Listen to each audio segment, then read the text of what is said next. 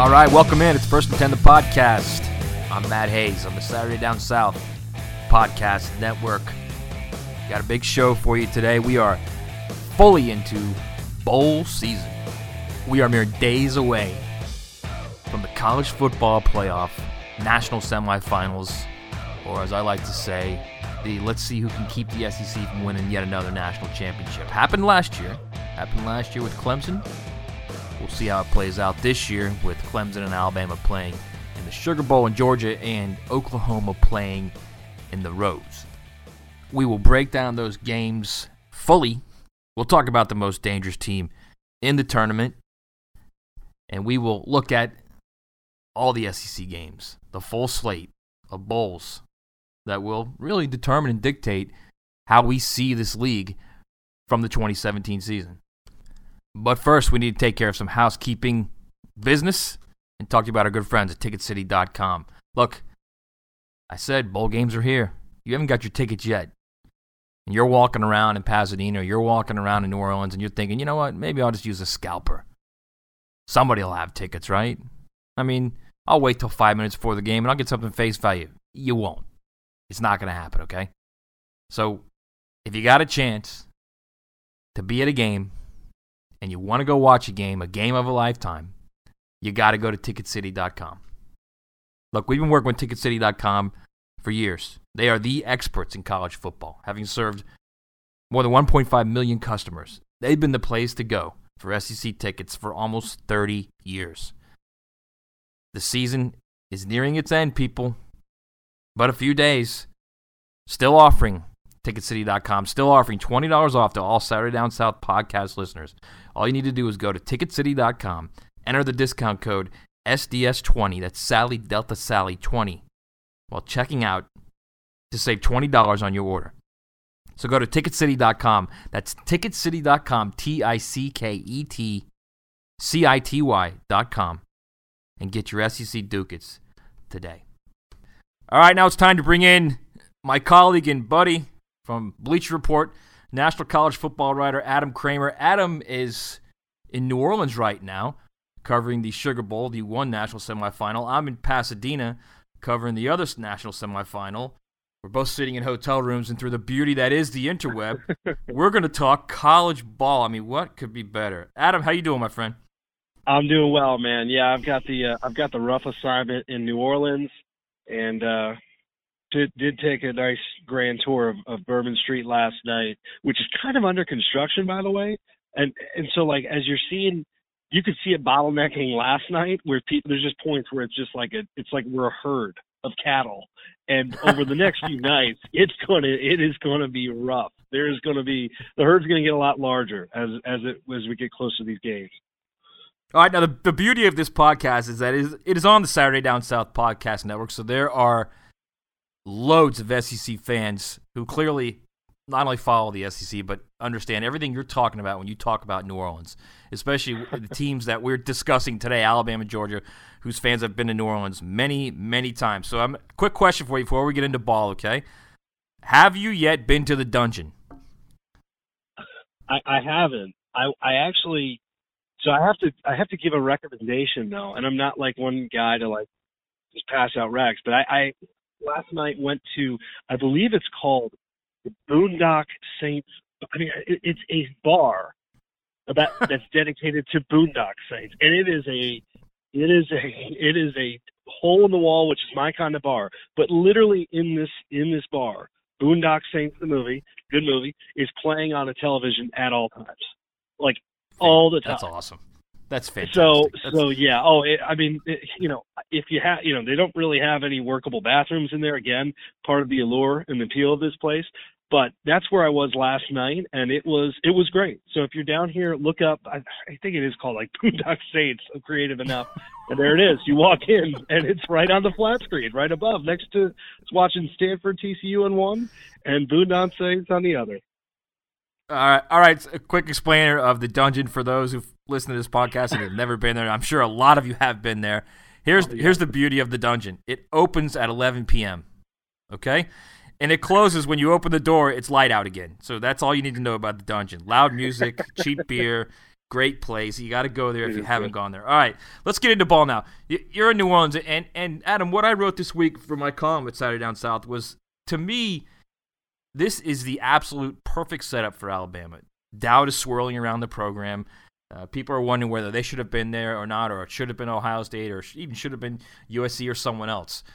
And to me, in my mind, every time we've seen Alabama, when people doubt them, and there's tangible proof of this, every time they're doubted, they come out and play their best game. And to me, that's what makes them the most dangerous team in this tournament right now.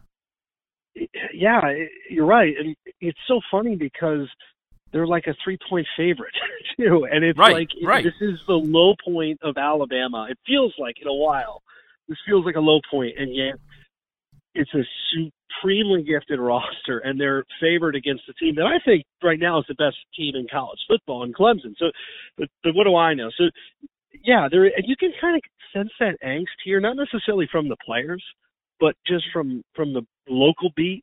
And there is kind of this swirling feeling of what happens if they lose, not when they lose, but if. Like, what will it lead to? And that's kind of this strange, pressure cooker that is Alabama now, and thriving in it. But, to your point, it is a unique situation for Alabama. They do feel somewhat vulnerable, and yet still extremely dangerous. And I think because of it, there is going to be a different sense. There's a much grander respect for Clemson here, for sure. You can sense it in the players and the coaches and just the vibe. Not that there wasn't respect before, but it just feels different. The whole thing feels different, and I think that's good for a team that really needed that month to get right and get healthy.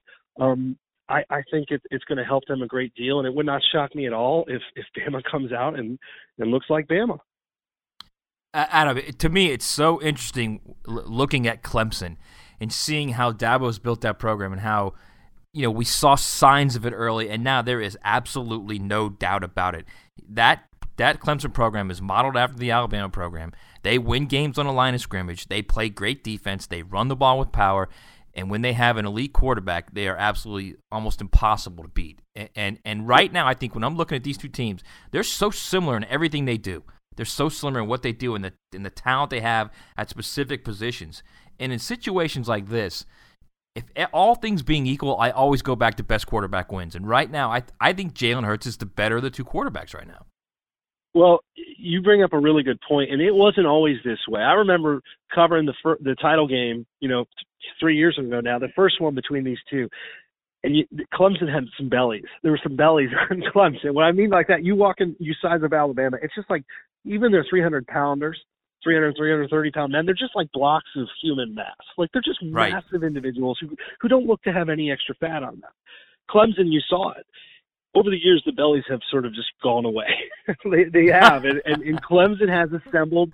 This is a very Bama-like roster that Clemson has. And certainly front-end talent resembles a lot of what Alabama wants to do. The defensive line, of course, as you well know, is just stockpiled with human beings. As big as Alabama is, I'm not sure there's a bigger person than Dexter Lawrence in this game. He's just massive.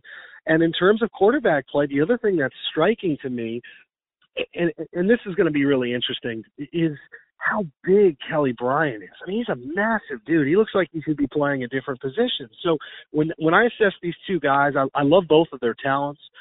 Who's better on third down in this game, I think is going to be huge. And neither of these two teams, and ultimately you never want to be in this situation regardless of what you're playing, but neither of these two teams I think are equipped for 3rd and 7 and 3rd and 8 against these defenses. So you just don't want it.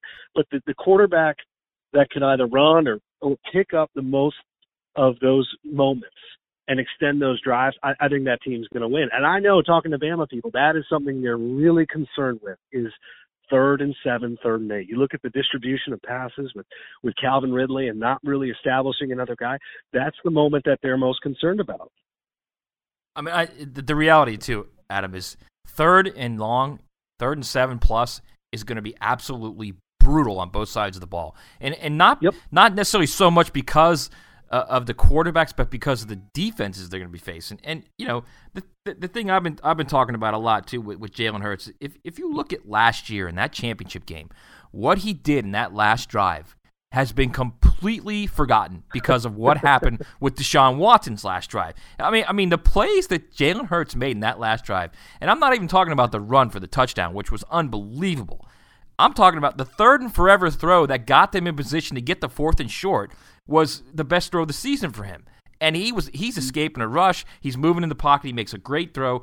Those are things I think that Alabama's going to have to get from him to beat Clemson because they might be able to run on Clemson, and Clemson might be able to run on Alabama here and there. This game comes down to turnovers, short fields, and which quarterback can actually make a play in those third and long situations. It's a great point on his play last year. And also, I mean, to me, that Mississippi State game, I mean, that drive he had, some of the throws he had, I thought were brilliant. But, you know, I almost think, and there's so much discussion here, how should Alabama attack it? They need to try to extend the field. To me, get the ball out of his hands quickly. Calvin Ridley, in terms of yards after catch guy, is as good as we got in this game right now. I actually kind of go with the traditional sort of old school mentality of Bama. And this also, by the way, is a Bo Scarborough game. Like, this is a game where you may not be able to put on, get huge chunks of rushing yards. Put that 235-pound monster back there and have him run into that D-line. Hang on a second. Hang on one second. This is what is so amazing to me. Why are you even saying that this is a Bo Scarborough game? Shouldn't every game be a Bo Scarborough game? Why is he not playing more? I have to say, I was down in Bama for a day prior to the playoff, and he was trying on a uniform for shoot, like a photo shoot for the game. I don't know if that's real. That is a remarkable thing. Like, he's not human. That dude is not. That is a robot playing running back. And you're right. Every game should be a Bo Scarborough game, and we've talked about it. The turning point of last year's when he got hurt, the whole game changed. So. It's so hard that you can't just bottle that formula. He has not been as good this year. I think the time off is going to help him a little bit. But, yeah, as much as we're going to put on Jay, they need to run the ball. If Bo Scarborough is picking up huge chunks of yardage or even small chunks of yardage but pushing back on these monsters up front for Clemson, A, that's going to be a joy to watch because that's just going to be strength on strength. And, B, they're going to put Jalen in much better situations to have options to run, to throw, to do his thing. And here's another thing, too. Damian Harris is a terrific player. I mean, I love what he's done this year. He needs to get the ball as well, but for God's sakes, you got to get Bo Scarborough's got to touch the ball 15 times. He just has to. All right, so before we go to the other game, what's your prediction on this game? Who do you like? I like Clemson close. I think this is going to be another epic, but I think it's going to be a different kind of epic. We've got high-scoring games. I'm thinking in that 23-20 range, and this is so hard. I mean, this is hard because I do think Alabama can easily win. And again, going back to the third down point, but I think Clemson is the best team in the country. And this is one of the few points when Bama's played anyone in the last 5-6 years and Bama hasn't obviously won every game, where I think a team that they're playing stacks up talent-wise. We just really haven't seen it. This is an instance where I think Clemson does that. You know what? I'm going to take Alabama because I think, and I shouldn't do this now because I should do this later in the program for my pick segment. But I'm going to take Alabama because I just in these games it just seems like they get a turnover somewhere or they'll get a big play to happen somewhere. Like the onside kick 2 years ago, something big will happen. And right now I got to tell you, Adam, I believe in the fact that they're healthy on defense, and I believe in Jalen Hurts in big games. I like Jalen Hurts in this game, I really do. All right, so let's move over to Pasadena. Let's talk about Georgia and Oklahoma. And I don't know if you know this or not, but there's a big story out here in Pasadena. Baker Mayfield has missed the last 3 non-football events at the Rose Bowl. They've held him out, and apparently he has the flu. And I talked to Gundy today, and he said, the quarterback's coach at Oklahoma, and he said it's not a problem. He's fine. But my point is, if you've got the flu and you're dealing with the flu for a few days, it certainly affects your conditioning. And Baker's a guy, not only will it affect your conditioning, it also affects the way, your energy. And Baker's a guy that kind of feeds off that. And to me, that might be an issue if it lingers any longer. I think it's a huge story. I mean, it's hard to know how there's flu and then there's flu, right? And it sounds like he's practicing, which is good, but he's the most important player in the playoff. Like, for his team, he is the most important player without a doubt, in this whole tournament. Of all 4 teams, yeah, I agree. Yeah, exactly. He is. So the fact that there's anything with him that's throwing him off of his routine is a big deal. You bring up a really good point in terms of energy, and that is so much a part of his game that if something is off kilter, beyond having to deal with the best defense he's faced by a significant margin and the fastest defense he's seen by a significant margin, not being fully up to speed, he's got a few days to get right, so hopefully he is. That is a big deal. I had seen that kind of trickle out today. At first I saw Baker Mayfield not here with no reason attached. I was like, oh, God. I thought that was going to be a New Orleans story. But no, I'm glad at least it sounds like he'll be able to hopefully get right. And look, Oklahoma's going to need him to get right if they're going to win this game. I'm telling you right now, Adam, I think he's so good. And I've never said this about big games like this because I'm a big believer in you got to play defense. I think he's so good, he could actually get Oklahoma to basically outscore Georgia and outscore the winner of the other game to win the national title. I think he's that good. I realize that the Oklahoma defense is in a very tough spot right now when you've got Chubb and Michelle and Swift running downhill at you, and they've got the ability to throw the ball over the top with a quarterback that's getting better and better. But Oklahoma, as far as pure offense and pure, like if you're a defense, you're dealing with all the threats that they have, the guys that can get open, the guys that can run after the catch, the way Anderson's playing at tailback. Anderson has been one of the best players in the last month of the season. This is a dangerous Oklahoma team. It's kind of fun, too, because it's very old school. Like their biggest weapons outside of the quarterbacks, the fullback and the tight end. You know, and they've got some good options at wide receiver, but what they do, they put defenses in such awkward spots because of that. Now, the interesting thing for Georgia is you have the best linebacker in the country who's equipped to handle all of this athleticism for sure in Roquan Smith. And that's schematically, that's as fun of a matchup as we'll have in the playoff. My concern, and people talk about the defense, I'm not necessarily worried about Oklahoma's defense giving up big plays. I mean, look, they can do that. But if I'm Georgia, I turn this game into a meat grinder, like an Alabama game where you're just picking up 4 or 5 yards at a time, and you just wear them out. It's kind of like honestly, it's what they did to Auburn, right? Like you make this game miserable, and you make the sideline miserable on these guys, just hoping they don't have to get back out here. You don't need 80-yard plays. You need 7- and 8-yard plays. Yeah, I mean, I think when you look at what they got, those 3 tailbacks, my God, all 3 of them can wear on you. I mean, especially Chubb and Swift can just absolutely wear on you. And Sonny Michel's a guy, the big home run guy. But to me, another thing is I think the way Jake Fromm has kind of become this guy that they were worried about what he did in 3rd and 7+ situations to a guy now really almost, when you think about it, Adam, one game, that SEC championship game, he's playing with so much confidence. You watch that game and you watch the throws he made in that game. I mean, he's a guy now that they can say, okay, we need a play on 3rd and long right now, and we're confident that Jake can make that play. And I really believe in the first 5, 6, maybe even 7, more than halfway in the season, he wasn't that type of quarterback yet. I was thinking about this today, and you could probably provide some perspective on it. Like when Jalen was playing in this game last year as a freshman, it was like, oh my God, how is he going to be able to handle it? I think in my mind, you almost forget that Fromm is as young as he is. Like he just it's just different. Like the way he's perceived is different. The way he's kind of grown is a little bit different. And so out there, I mean, how comfortable is he? Like, does he look like a guy who's just kind of naturally fitting in terms of, being asked a million questions, most of them probably not very good? I'm telling you right now, Adam, he literally is a guy that nothing phases him. This is a kid who pitched in the Little League World Series when he was young. He gets to Georgia. He signs with Georgia knowing that Jacob Eason's there, and Jacob Eason could very well play 3 years there before he goes on to the NFL. He signs with Georgia knowing he's there and knowing he's going to have to beat him out. Then he doesn't beat him out. Then Jacob Eason goes down after the first series in the first game of the season, and all of a sudden, boom, you're the guy. And he literally is a guy that nothing affects him. And he could be the first true freshman, to win a national championship since a guy named Jameel Holloway at Oklahoma. Years upon years upon years ago, back when Barry Switzer was coaching Oklahoma. He is really, really talented. I remember doing a recruiting story down in Georgia last year. And you drive through, Georgia, and it's the only name that would come up. And the word on him was just wait and wait. And you're right. It was like, well, he's kind of got an issue with the 5-star kid in front of him. There's a little bit of a logjam there.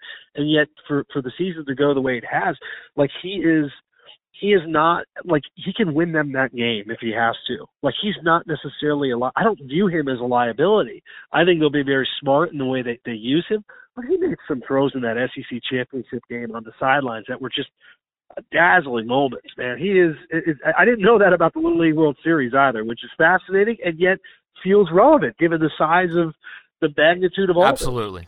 Right. And you're right about the SEC championship game.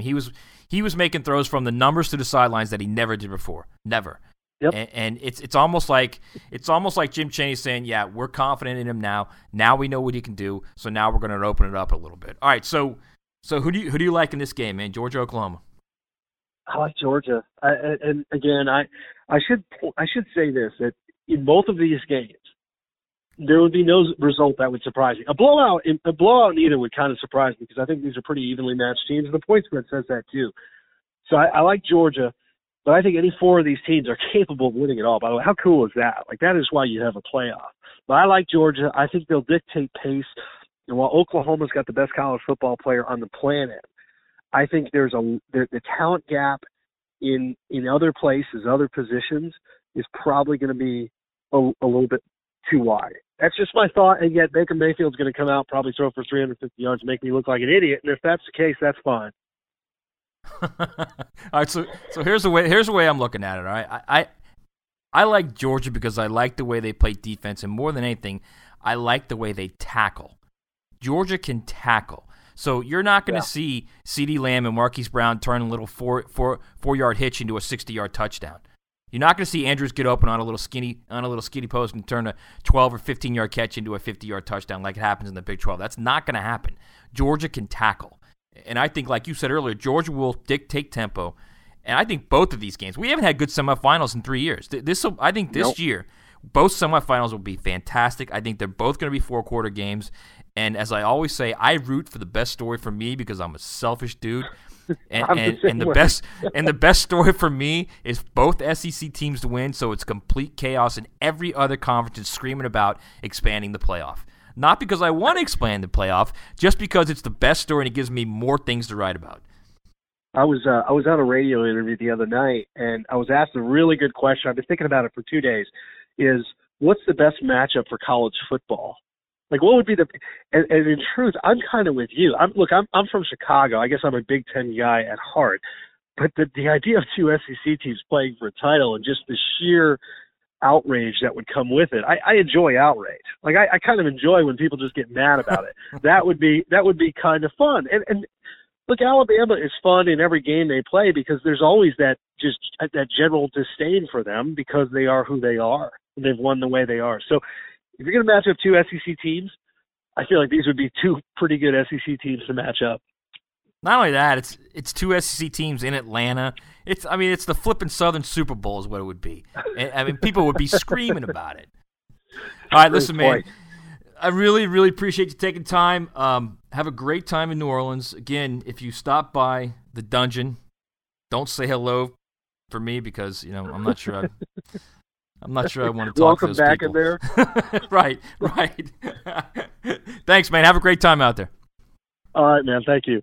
See you, buddy. All right, that's Adam Kramer, my good friend from Bleacher Report. Adam does some fantastic work over at Bleacher Report. You can read him on Twitter. He is at Kegs and Eggs, KEGSNEGGS. And for those deep-rooted SEC fans, Kegs and Eggs is kind of a moniker at Ohio State. When they have early games, the noon kicks, they got Kegs and Eggs in the morning. Great breakdown there of the semifinals. We want to get more into that now. And I think, what I initially brought up with Adam, to me, is really the X factor of this entire playoff. I really believe the fact that Alabama didn't play in the SEC championship game, got an extra week of rest, and now we're probably looking at about 5 weeks of rest for that damaged linebacking core. The injured linebacking core that really was just taking a beating in the month of November and really was the reason they lost that Auburn game. They could not stop Kerryon Johnson from running the ball. And again, I mean, Jarrett Stidham played terrific at quarterback, and that's another reason why they lost that game. And Auburn should have won the game, and Auburn won the game. Better team that day. But the linebackers were a significant problem for Alabama and will be a significant problem if they're not healthy and ready to play in this game. But it looks like, without Dylan Moses, it looks like they should be fairly healthy at that spot. And I think if you've got a healthy and a motivated Alabama, a team, even though they're favored to win the game against Clemson, even though they'd be favored, according to Vegas, against any of the other three teams in the playoff, they are clearly the team that is sticking out right now. They're the team that people are questioning whether they should be here or not. They're the team that people clearly don't like year after year, because when you've won 4 of 8 national championships, this is what happens. You know, once you become the champion, once you hit the mountain, then suddenly you become the hated. And Clemson's going to feel that too. If Clemson wins this year and they go back-to-back, next year Clemson will be, maybe even more than Alabama, the most hated team in college football, because that's the way it works. You're loved in sports until you become a champion, until you start winning. And when you start winning a lot and winning consistently, then all of a sudden you're hated. And Alabama feeds off this idea that maybe they shouldn't be there. Alabama feeds off the idea that maybe this might start to be the downturn of Alabama. Every time we hear this, over the years since Nick Saban has been at Alabama, in the 11 years, and I spoke earlier about this with Adam, we're talking about tangible proof of this. Every time Alabama gets put in that situation where there might be some questions, I'll tell you, they come out and play their best games. Let's go all the way back to 2008. They lost back-to-back games to Florida in the SEC Championship game and to Utah in the Sugar Bowl. And the idea was, well, maybe they're just not there yet. Maybe Nick Saban's not going to be able to do what he did at LSU. No team that's at the elite level of college football is going to lose 2 straight games like that and is going to not show up for a bowl game against Utah. So what happens? They start 2009 and literally run roughshod over everybody. They beat 6 ranked teams in that season by an average scoring margin of 15 points. They gave up 98 points in 9 SEC games. That was a hell of a season. In 2010, after Saban's most talented team underachieved all season, it blew a 24-point lead in Tuscaloosa to Auburn and lost that Iron Bowl. And all of a sudden we're thinking, wow, Alabama hit the mountain. They won it all in 2009. The next year in 2010, everybody coming back. Saban's most talented team, still his most talented team. Still his team, probably his best team of all with 2010. And he might even admit that. They underachieve all season. They lose to South Carolina. They lose to LSU. They blow the 24-point lead at home to Auburn. Cam Newton's running around the stadium after the game with his finger to his mouth, quieting the crowd. And you start to think, well, you know what? Maybe this team doesn't understand how to react to winning. A month later, everybody's thinking, well, you know what? They're going to do the same thing they did after the 2008 season when they tanked against Utah in the Sugar Bowl. So what do? They go play number 9 Michigan State and win by 42. 42. In 2011, after 9-6 loss to LSU at home, you remember that game. 2 turnovers, 4 missed field goals. Kept Alabama from winning its division and playing in the SEC Championship game. They went out. Got a break from the BCS computers. Remember those lovely BCS computers? Got a rematch with LSU in the BCS national title game and won 21-0. LSU had 112 total yards. This is tangible proof, everyone. This is what happens when you take this Alabama team and you doubt them, or you throw doubt, or the idea or the narrative is that this team is on its way down, or they don't know how to respond to adversity, or they don't know how to respond to success. Johnny Manziel's crazy performance in 2012, the unbelievable touchdown. Remember that? So the Tide refocuses, recenters, beats Auburn 49-0, plays an unbelievable game and maybe the best SEC championship game ever in a last-second win over Georgia, and then absolutely demolishes Notre Dame to win the national championship. I'm telling you, year after year, we see these things. We see this tangible proof. In 2015, after a second straight loss to Ole Miss, when they gave up 43 points at home, the narrative was Alabama had reached maximum success under Saban. And I was one of the guys that wrote that. Back when I was working at Sporting News, I wrote that this was it. This was the beginning of the end for the Alabama dynasty. And what happens? They absolutely just turned it up. 12 wins later, 7 over ranked teams by an average of 20 points. Alabama won it all again. So here we are now. The program that lost last year's national championship game on the final second with that pick play, that lost to Auburn, stumbling all over itself in that game. Those delays, those procedure calls, just weren't the same team. The injuries at linebacker, the way the defense was missing tackles, and then all of a sudden, the College Football Selection Committee gets them in the playoff. And now we have the doubts. Now we keep hearing from everybody the linebackers are a mess. The backups aren't any good. The quarterback can't throw the ball when he's forced to make plays in the passing game. The offense can't choose a tailback. The lack of continuity has disrupted what could be a destructive run game. They don't rush the passer like they used to, which of course exposes weaknesses in coverage. On and on and on. It's very easy to pick apart the team with the most talent, the team that should win every game. And here we are right now. They're getting written off. And I'm telling you right now, this is when Alabama is its most dangerous. This is when they play their best. This is when they get zeroed in. And this is when you really see what it means to win recruiting national championships year after year after year. Because at the end of the day, it's about dudes. It's about the guys on the field that have to make plays when the ball is snapped. It's about the guys that go all out for 110% every 5 seconds. And when Alabama does that, when they've got everybody on that team going 110% for the 5, 6, 7 seconds of every play, forget it. They cannot be beat. It's simple as that. And I think that's where we are right now. I think they're motivated, they're ready to play, and they're going to play really well. I mean, you look at this program, Saban likes to call it this organization. You look what they've done and how much better they still could have been. I mean, they lost that. You go all the way back to 2008 again. They lost that championship game to Florida when Tim Tebow threw 3 third-down touchdown passes that to this day, and believe me, I was talking to Saban in his office in August, and he talked about this. Saban still marvels over those 3 throws that Tebow made. He put them exactly where only his receivers could make the catches, and that's number one. And number two, all 3 catches, all 3 throws were unbelievably tough catches that had to be made.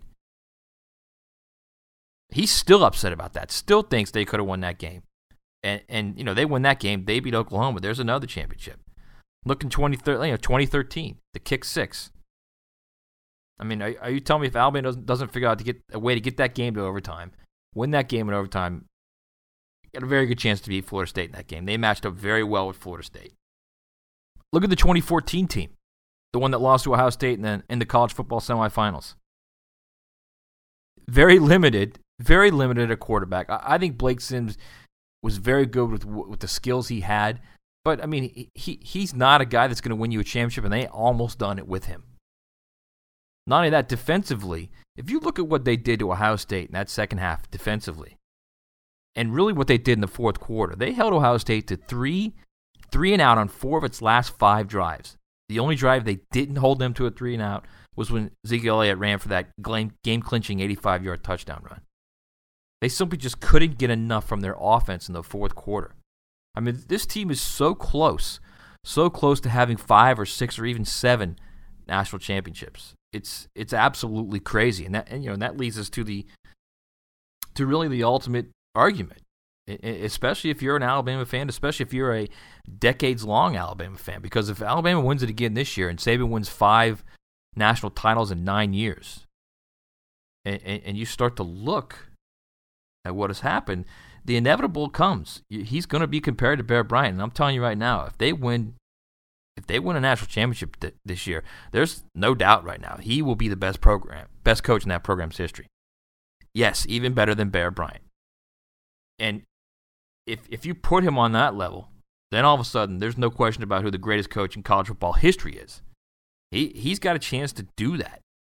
And I think we've been so focused on how Alabama wins, and a lot of people, not just the media but fans in general, have been so impacted by the weight of Alabama winning year after year after year that we don't really understand and we don't really embrace and celebrate the reality of what this guy has done at Alabama.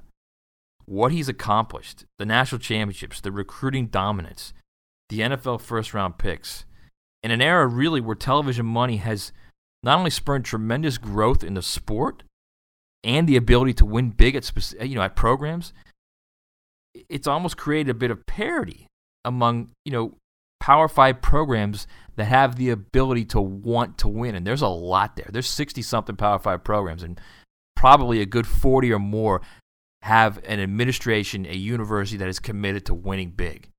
So there's a lot that can happen when you put that amount of television money in those programs. And Alabama just continues to win and win big in the best conference in college football. It's amazing, really, what he's done. I'll tell you that right now. Absolutely amazing.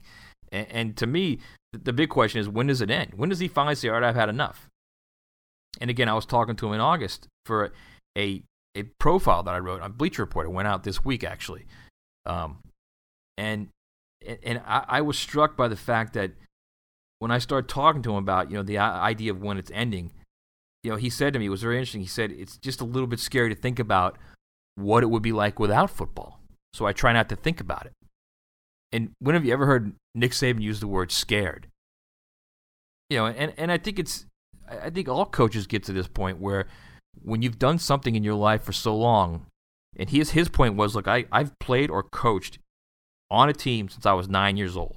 When you've done that for so long, when you've done it for 50-plus years, it is who you are. It's the fabric of who you are. So all of a sudden someone starts asking you about, well, what happens when it's taken away from you? Well, of course you're scared. You have no idea what's going to happen. And to me, that kind of made him very human. And it was interesting to see him talk about that and discuss that, and talk about how it's the relationships with his players and with his coaching staff that really is what's important to him. Winning is great. Winning is what they all try to do, but it's the relationships that really have lasting impact, not just for Nick Saban, but for all coaches, all guys that have done it for so many years and have invested their lives in it. It's more than just winning games. All right, let's move on. By the way, Texas A&M still does not have a defensive coordinator. South Carolina still does not have an offensive coordinator, although we learned earlier this week that Lane Kiffin stopped by the South Carolina practices in Tampa, the Outbowl practices, and talked with Will Muschamp. I'm sure they talked about coordinators and who fits and what schemes you use. And, we spoke about this a couple weeks ago, and I'm telling you right now, if I was Will Muschamp and I needed a guy to bring my offense into the 21st century, yet I still wanted to run the ball with power, that guy is Kendall Briles. I'm telling you right now, Kendall Briles would be a gigantic upgrade at South Carolina. And again, you got to sell it to your AD, you got to sell it to your university president, because even though Kendall Briles has not been officially charged with anything to do with the Baylor scandal, he still was part of a lawsuit that was filed by a woman who alleged sexual assault at Baylor. And in that lawsuit, Briles allegedly told a Dallas area recruit, do you like white women? Because we have a lot of them at Baylor and they love football players. And in the environment we're in right now, where there's such a heightened awareness of sexual assault on women, and it absolutely should be, and I'm all for it. It's a tough sell. That's a tough sell for South Carolina to hire Kendall Briles. But you also got to look at the other side of it. He hasn't been convicted of anything. And you could say, well, he's tainted because he's part of that staff, and that's just not fair. You don't know what he knew. It hasn't proven that he knew anything. And at that point, you can't just automatically stain a guy because he was part of a staff. So, I mean, you can do your due diligence, which is what FAU did. You can talk to Baylor people. You can talk to the Pepper Hamilton law firm that did the investigation for Baylor. You can see what kind of connection, if any, Kendall Briles had to that entire situation at Baylor. And then you make your decision. And again, to me, we're doing this based solely on the field work, it's not even close. I mean, if I were Will Muschamp, if that's all it was about, I'd go offer Kendall Briles $1 million and say, come, $1 million a year, 3-year contract, $1 million a year, come run the offense. You have complete control over it. That FAU offense was Kendall Briles' offense. It was not Lane Kiffin's offense. And Lane has made that very clear that was Kendall's offense, and that was the only way he could get Kendall Briles to Florida Atlantic if he gave him complete control of the offense. South Carolina hiring Kendall Briles would be a game changer, an absolute game changer, because the talent is there. They get a guy that knows offense, knows 21st century spread principles and power run principles, and has a detailed history of what his offenses do, both at Baylor and Florida Atlantic. I mean, that's a guy that will absolutely be a game changer, not only in South Carolina, but in the SEC East and the SEC. Okay, time to move on to the picks portion of the program. It's our weekly picks. We've missed the last couple weeks with the picks because, we're waiting for bowl season to kind of hit its stride, and here we are hitting its stride. We got 6 games involving SEC teams, some fun games, some competitive games, and some games that could be blowouts. We're going to get right into it, and before we get into it, I just want to say one thing. I'm not calling these bowl games by their sponsor names, okay? Unless they're like TicketCity.com and they're good friends of this podcast and the Saturday Down South Podcast Network, guess what? I'm not using their names, all right? Let's start right off the bat. Louisville, -5 against Mississippi State in the Gator Bowl. Gator Bowl, not some kind of sponsor bowl. This game, to me, I mean, seriously, this is a absolute no-brainer. I have no idea why this line is so low. Granted, Louisville underachieved this year, but you're talking about a Mississippi State team that will be without its best player, Nick Fitzgerald, without its coach, without its defensive coordinator, a team that literally is in transition right now. New coach, new system, new everything, and without its best player. And oh, by the way, you got to play the best player in college football, or the most dynamic player in college football, because I think the best player is probably Baker Mayfield, but the most dynamic player in college football, Lamar Jackson. To me, an absolute no-brainer this game. And it's unfortunate because I really like the way Mississippi State played this year. And I think, they got a bad rap, after they lost that Georgia game big. And I think a lot of people thought, well, it was a fluke what they did to LSU, and it's a fluke how they won those other games this year. And that we really saw what they were against Ole Miss. And that's just ridiculous. It's just absolutely ridiculous. It's a very good team. A very good team. And I'm not just saying that because from week 1 I was saying they were my sleeper in the West. And it just didn't happen. But this game is just, this is brutal. I don't know. Number one, I don't know how they're going to stop at Louisville. And number 2, I don't know how they're going to score points. I just can't see it. To me, this is, if you're doing your bowl confidence pool, this would be my number 1. My number 1 lock of a win. All right, let's move along to the Outback Bowl there in Tampa. It's a tough spot for South Carolina. I think tough because, you got an interim offensive coordinator. You got a team that really has struggled offensively for the last month of the season. And to me, it's just, it's hard to see it because they've got talent on that team. Again, Deebo Samuel is not there, okay? He's one of the 3 most dynamic players in the league. And I get that. But they're deep at running back. They're really good at wide receiver. They're a lot better than people think. And Jake Bentley, to me, is a guy that if he's coached properly and he's put in situations to be successful, he's got a fantastic arm. He's got great quarterback smarts. He's a first-round pick. I've talked to scouts about him as well, and they love him too. They think he also has the potential to be the first-round pick. But he's got to be in an offense that suits him. He's got to be with a quarterback's coach that knows how to coach the game and knows how to coach the position. And right now you're in a situation, again, another transition situation. This is what you see in these bowl games when you start getting coaching changes and assistant coaching changes. And it's a tough spot. And I think Michigan's very good on defense. I love what Don Brown does. They played very well defensively all year. And this is a tough spot for South Carolina for a team that's in transition on offense going against a very good defense at Michigan. Michigan's an 8.5-point favorite, and I got to tell you, I'm laying those 8.5. I'm taking Michigan minus 8.5 because I think it's going to be very hard for South Carolina to score, and I think Michigan's going to get one, maybe even two defensive touchdowns. That's how they're going to win that game. Okay, let's move on to the Peach Bowl. Fun game. Unbeaten, the only unbeaten FBS team, UCF, playing Auburn. One of those games where you always wonder who has the motivation. Which team is going to be motivated to win this game? Clearly, UCF has the motivation because they're the Group of 5 team. They're playing the big boy from the Power 5 schools. They're in a major bowl game. They did it a few years ago against Baylor and beat Baylor, so they have a history of that. They're a fun team to watch. Mackenzie Milton's a fun quarterback. He's got 35 touchdown passes this year. No one even knows about this kid. He's had a great season. He can complete 70% of his passes. I mean, Traquan Swift's a fantastic wide receiver. I think Adrian Killins is a solid runner. They've got a solid offense where they can score on just about anybody, okay? Now, as far as pure talent, and if you line these guys up, they have no business beating Auburn. But how motivated will Auburn be? Kerryon Johnson is going to play. He'll be healthy.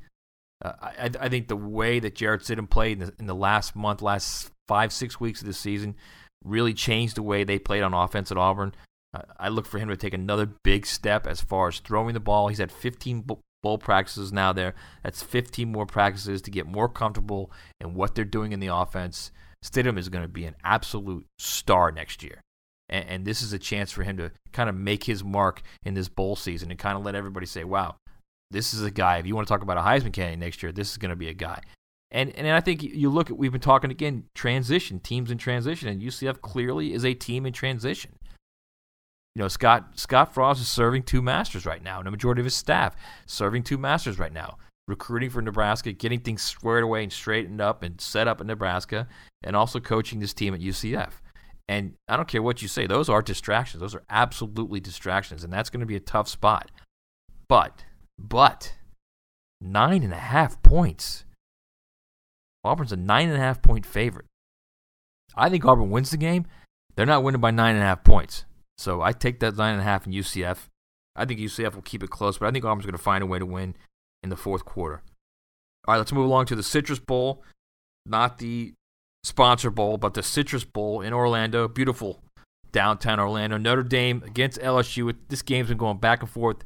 Pick'em and Notre Dame favorite. Then it was an LSU favorite. Right now, Notre Dame's getting 1 point against LSU. And again, once again, transition. We're talking about teams in transition. Here's LSU. The last couple days, we've learned that Ed Orgeron is going to get rid of the offensive coordinator Matt Canada, the guy who makes $1.5 million a year, the guy who completely changed the way Danny Etling played and turned LSU's offense into something that actually was pretty good for much of the season. Danny Etling only threw 2 interceptions all season. He threw the ball better downfield. He had trouble against Alabama, missed probably 4 deep throws, but for the most part in the season, he played pretty well, and that offense played pretty well. But I think the cast was probably died probably in that Troy game when Orgeron began the game by telling Matt Canada, stop all the shifts and everything. Let's do what we do best. Let's run power football. And LSU could do nothing in the first half. Fell behind big against Troy. They came out in the second half and went back to what they were doing with Canada. Scored 3 touchdowns. Couldn't win the game. I think that did it. Clearly, there's some friction there between those two. And that's where that's going to end. And I think it's going to play out in this game. It just absolutely is going to play out in this game. And I think you look at Notre Dame, a much better team than what happened down the stretch at Notre Dame. I think Brandon Wimbush played really well in his first year as a starter. I mean, his completion percentage, barely completed 50% of his passes, so he struggled in the passing game a bit. Still only threw 6 interceptions, had a 16-6 touchdown interception ratio. The deal for Notre Dame, Josh Adams will be healthy. Josh Adams, when he's healthy, wow. You want to talk about a downhill runner. What do you have, like 1,400 yards this year?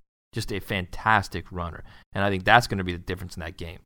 The way Notre Dame can run on LSU and the way they can set up Brandon Wimbush. So I don't know where the game's going to end as far as line-wise before the game begins, whether it's going to be Notre Dame +1 or it's going to be a pick or it's going to be LSU and 1. I don't care. Whatever it is, I'm taking Notre Dame.